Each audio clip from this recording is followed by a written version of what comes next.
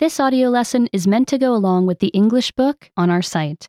Be sure to get your book at EnglishClass101.com. Trees and paper. Many kinds of paper. People use paper every day.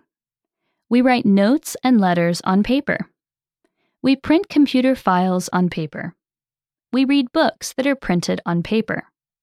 We use boxes made from heavy paper called cardboard. Where does paper come from? What happens to paper after we use it? Read this book to find out. Making paper. Paper is made from trees. Tree trunks and branches are made of wood. Wood is made of tiny threads called fibers. The trees used to make paper grow on tree farms. The logs get washed and cut into small pieces. A machine turns the pieces into pulp. Workers put the pulp on a big screen. The fibers stay on top while the water drips away.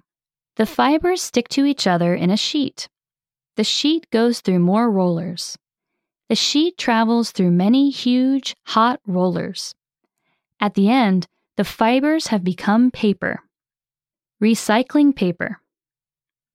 What happens to paper after we use it? Some paper just gets thrown away, but we can help Earth if we recycle paper. Recycled paper is made into new paper.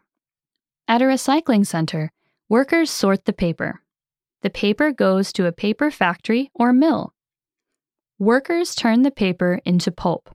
Workers clean the pulp and take away the ink. Then, they make new paper from the old paper. We recycle paper for many reasons. Fewer trees get cut down. Less paper goes into trash dumps. We also save water, power, and other things. Earth thanks us when we recycle. Remember, you can download the book for this lesson and unlock even more great lessons like this. Go to EnglishClass101.com.